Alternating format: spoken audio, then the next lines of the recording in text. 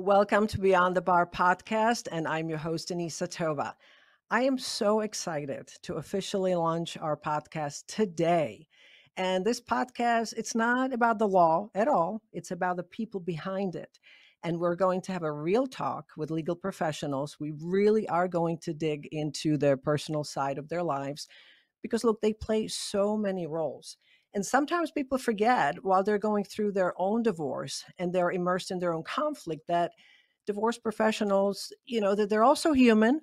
They're on their side trying to manage their expectations. They have the same human needs. They go through personal losses, challenges, they do charitable things, and they do dumb things like we all do. but they not only act as advocates, but they're also acting as therapists and coaches and confidants while they're trying to balance their own lives. And then they have to hold it all together at home and be parents. And again, they're real people facing real challenges. So join me here for inspiring conversations. And so that you don't miss any of them, be sure to hit that subscribe button, and let's just get ready to get behind the minds and souls of these remarkable professionals. So today, I have an absolute pleasure to launch this podcast with our inaugural guest, the remarkable Jacqueline Newman. She is a dear friend, an accomplished attorney, author, speaker, lecturer, and she embodies a multifaceted modern day woman.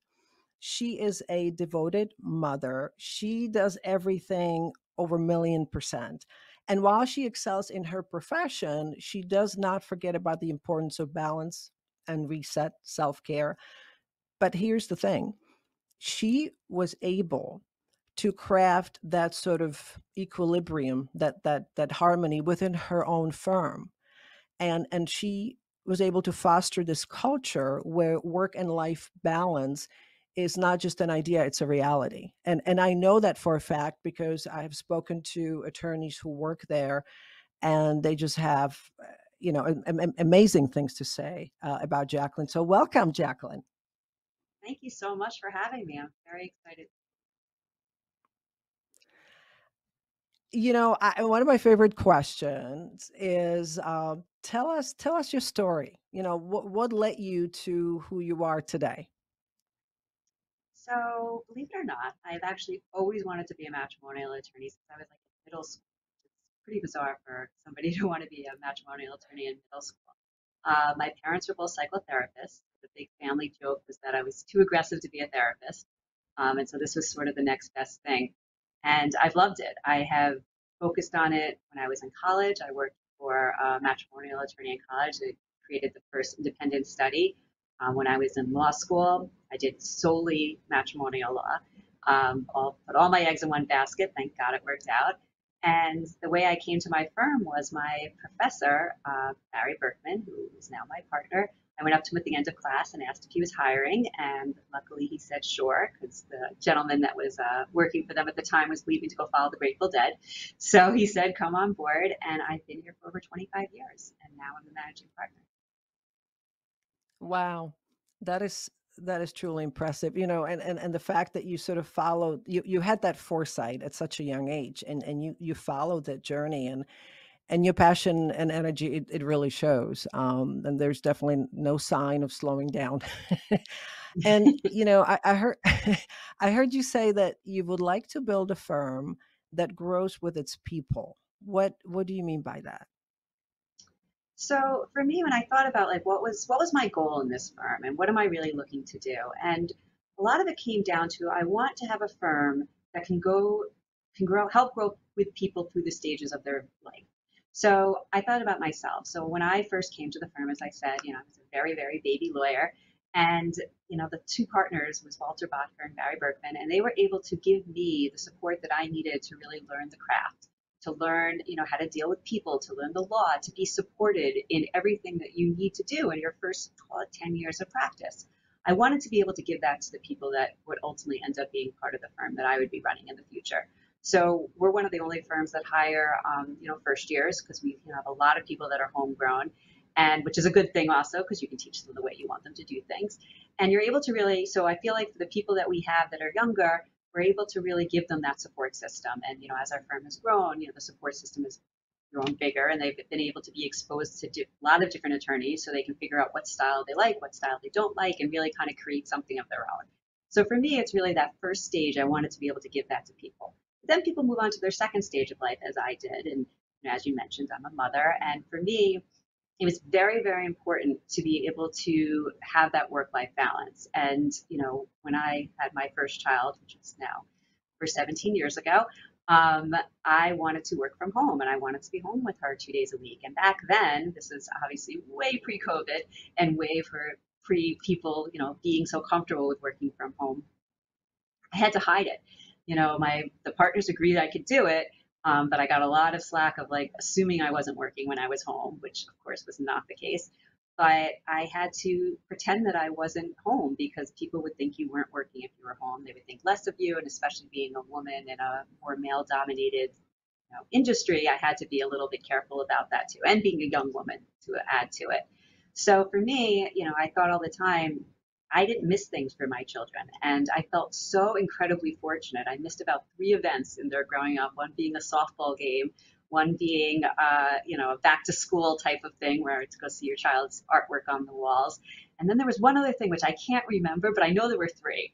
And so considering, I had children that were involved in a lot of things, the miss 3 is not so bad. And that was so important. And no one could have paid me enough money to have traded that experience. And so that to me is so important. And that's what I want to give to the people that are working with me now. So when you're in that second stage of life, for me, it's very important. And we offer this, people can work 2 days a week. They can work 3 days a week. They can work 4 days a week. It's really, and it's legitimate. Like, you're not getting someone looking at you after and being like, why aren't you here? We know why you're not here because you've made choices. And, and for me, it is very important to people not miss things of their children. And, this has all become a little bit easier, post COVID, because now working from home is, a way of life.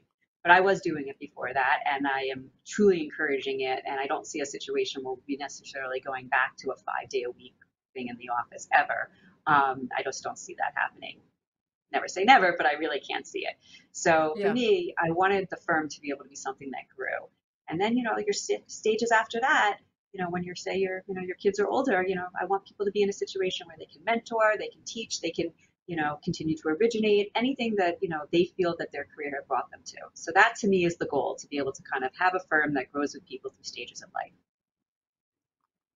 That is so amazing because I personally do believe and I embody the balance and that's why I do what I do, like with this podcast, because it's the human element, I've always said, you give people what they need to thrive and the kind of environment they need to thrive, and they do wonders. And it's not about performance and driving performance, and it's just looking at other values and what's important to them. And my team is same thing. I have a lot of it's a virtual team primarily, and they have their own environment, and they work independently, but at the same time we work cohesively.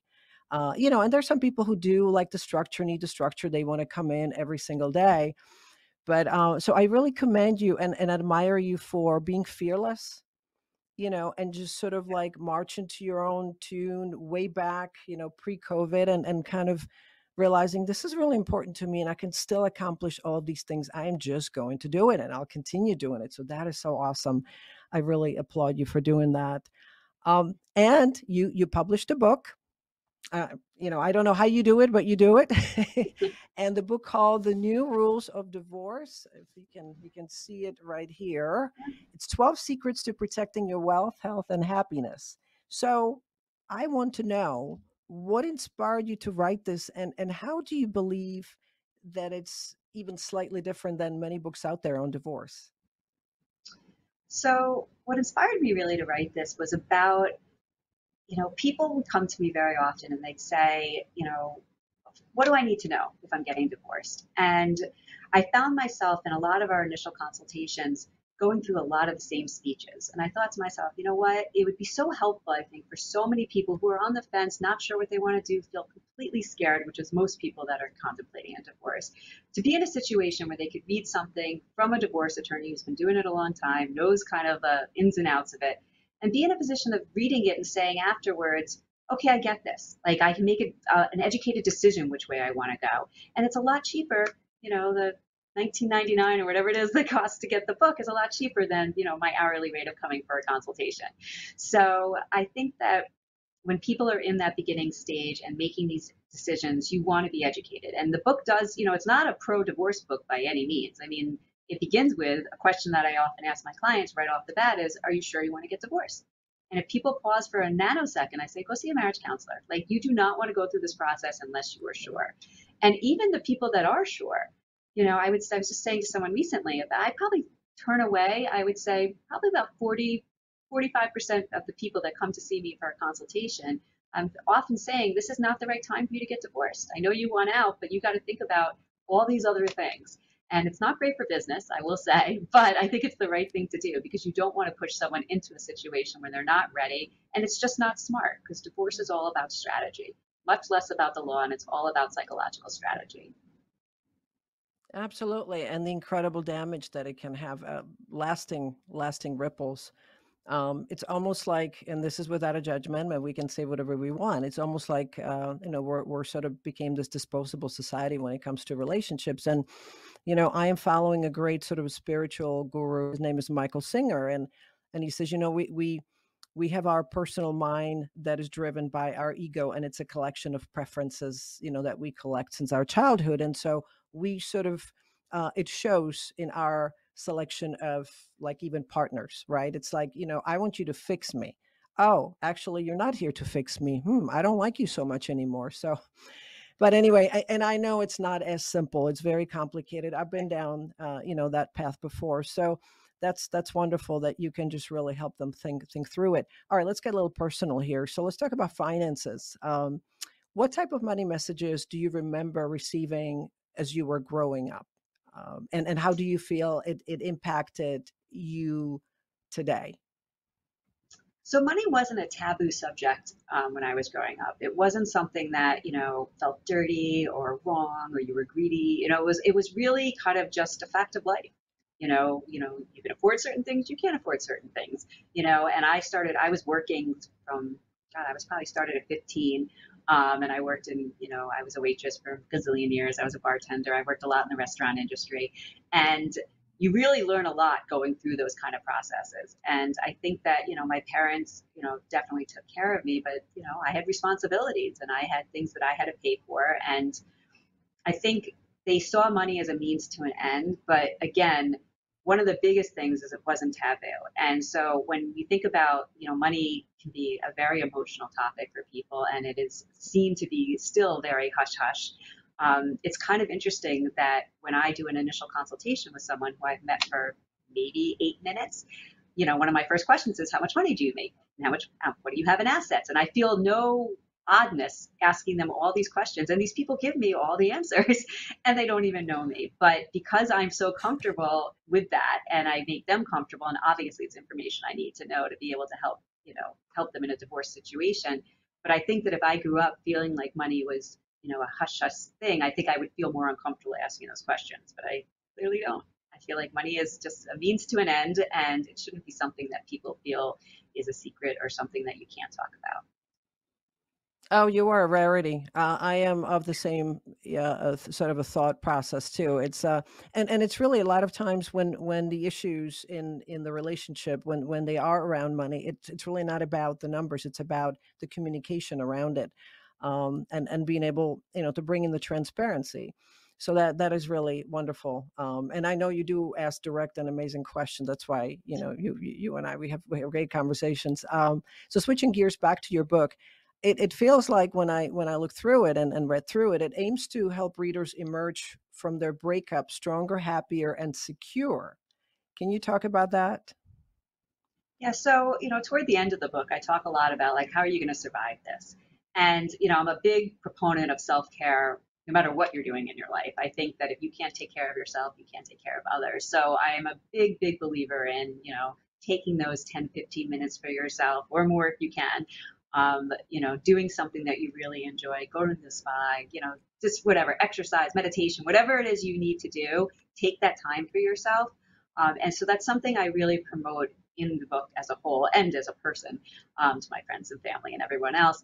But I think that in the book, what happens a lot in divorce is, I mean, there's just so many emotional layers as you can imagine. So you have people that feel guilt about obviously leaving the marriage. They have guilt about their spouse or soon to be ex-spouse. They have guilt about their children. You know, a lot of times I have one chapter that's called, you know, put your air mask on first, because so many people, you know, really want to be caretakers to everyone else, especially if they're the ones who initiated the divorce. The guilt is just enormous, and you know, breaking up the family and just ruining people's lives, and all these, you know, people just catastrophize hugely about all the damage that they're creating by deciding that they no longer want to be in a marriage.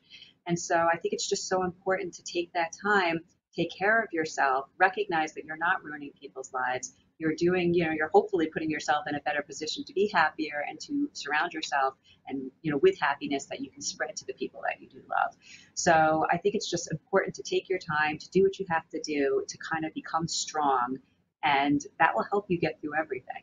So again, big Yeah. proponent of self-care and doing what you got to do. That is very different than what's out there. Wonderful. Well, we're actually posting a link to this book below, as well as a link to your bio. I forgot to mention that. Switching gears a little bit, tell me about any major setbacks and how you dealt with them. So, you know, a personal major setback, I guess I don't know if I call it a setback, but, you know, I had lost my father when I was 35 and I was incredibly close with him.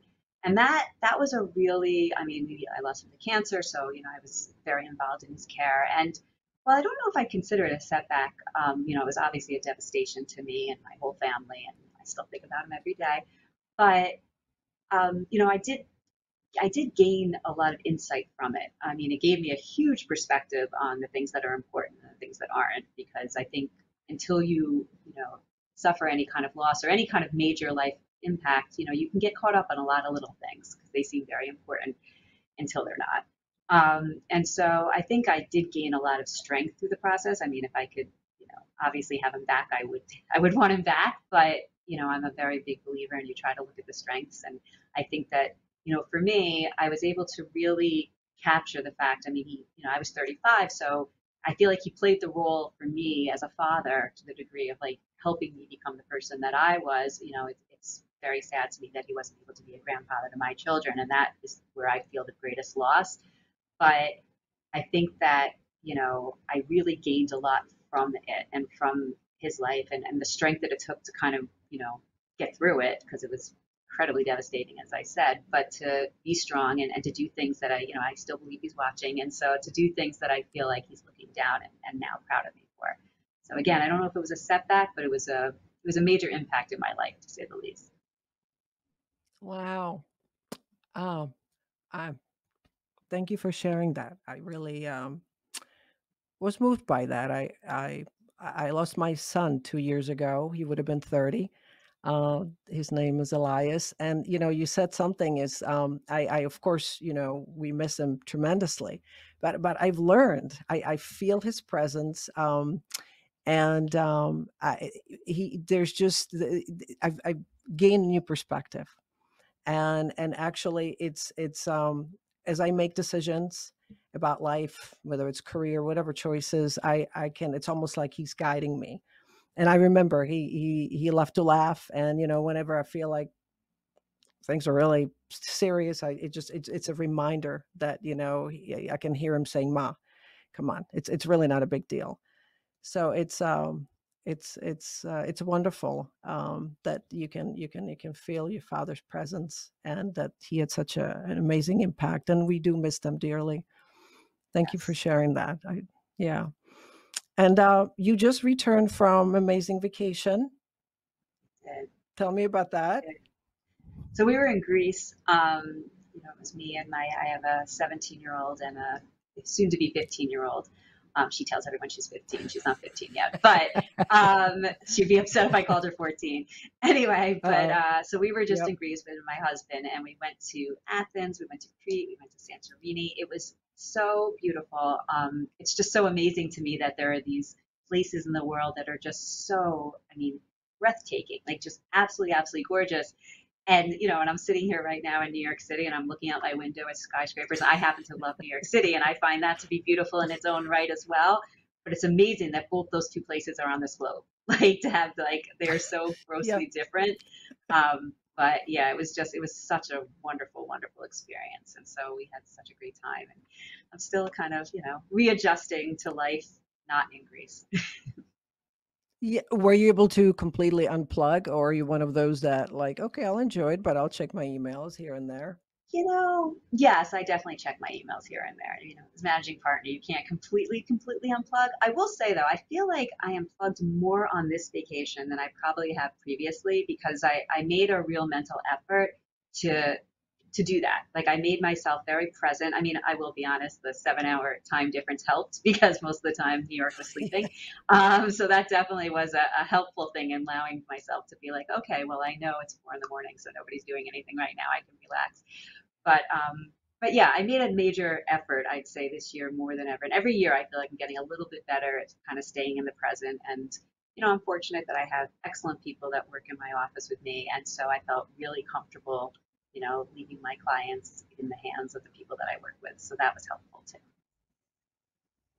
Again, you have an amazing team. It is a Yeah. wonderful feeling. It's almost like having a location independent business, if you think about it. And I was born and raised in Prague, and went back there this year, and the same thing. It's the time difference definitely helped, and it was terrific to be able to just get all the emails out of the way, and just knowing that there's a team that can handle just about anything. And again, this is a great testament to you. So, on a final note, what advice would you give to incoming legal attorneys that you wish someone gave you? Someone gave me. Well, I do have advice I give to people, and I wonder, I don't know if someone gave this to me, but they may have. My real advice is you got to love what you do.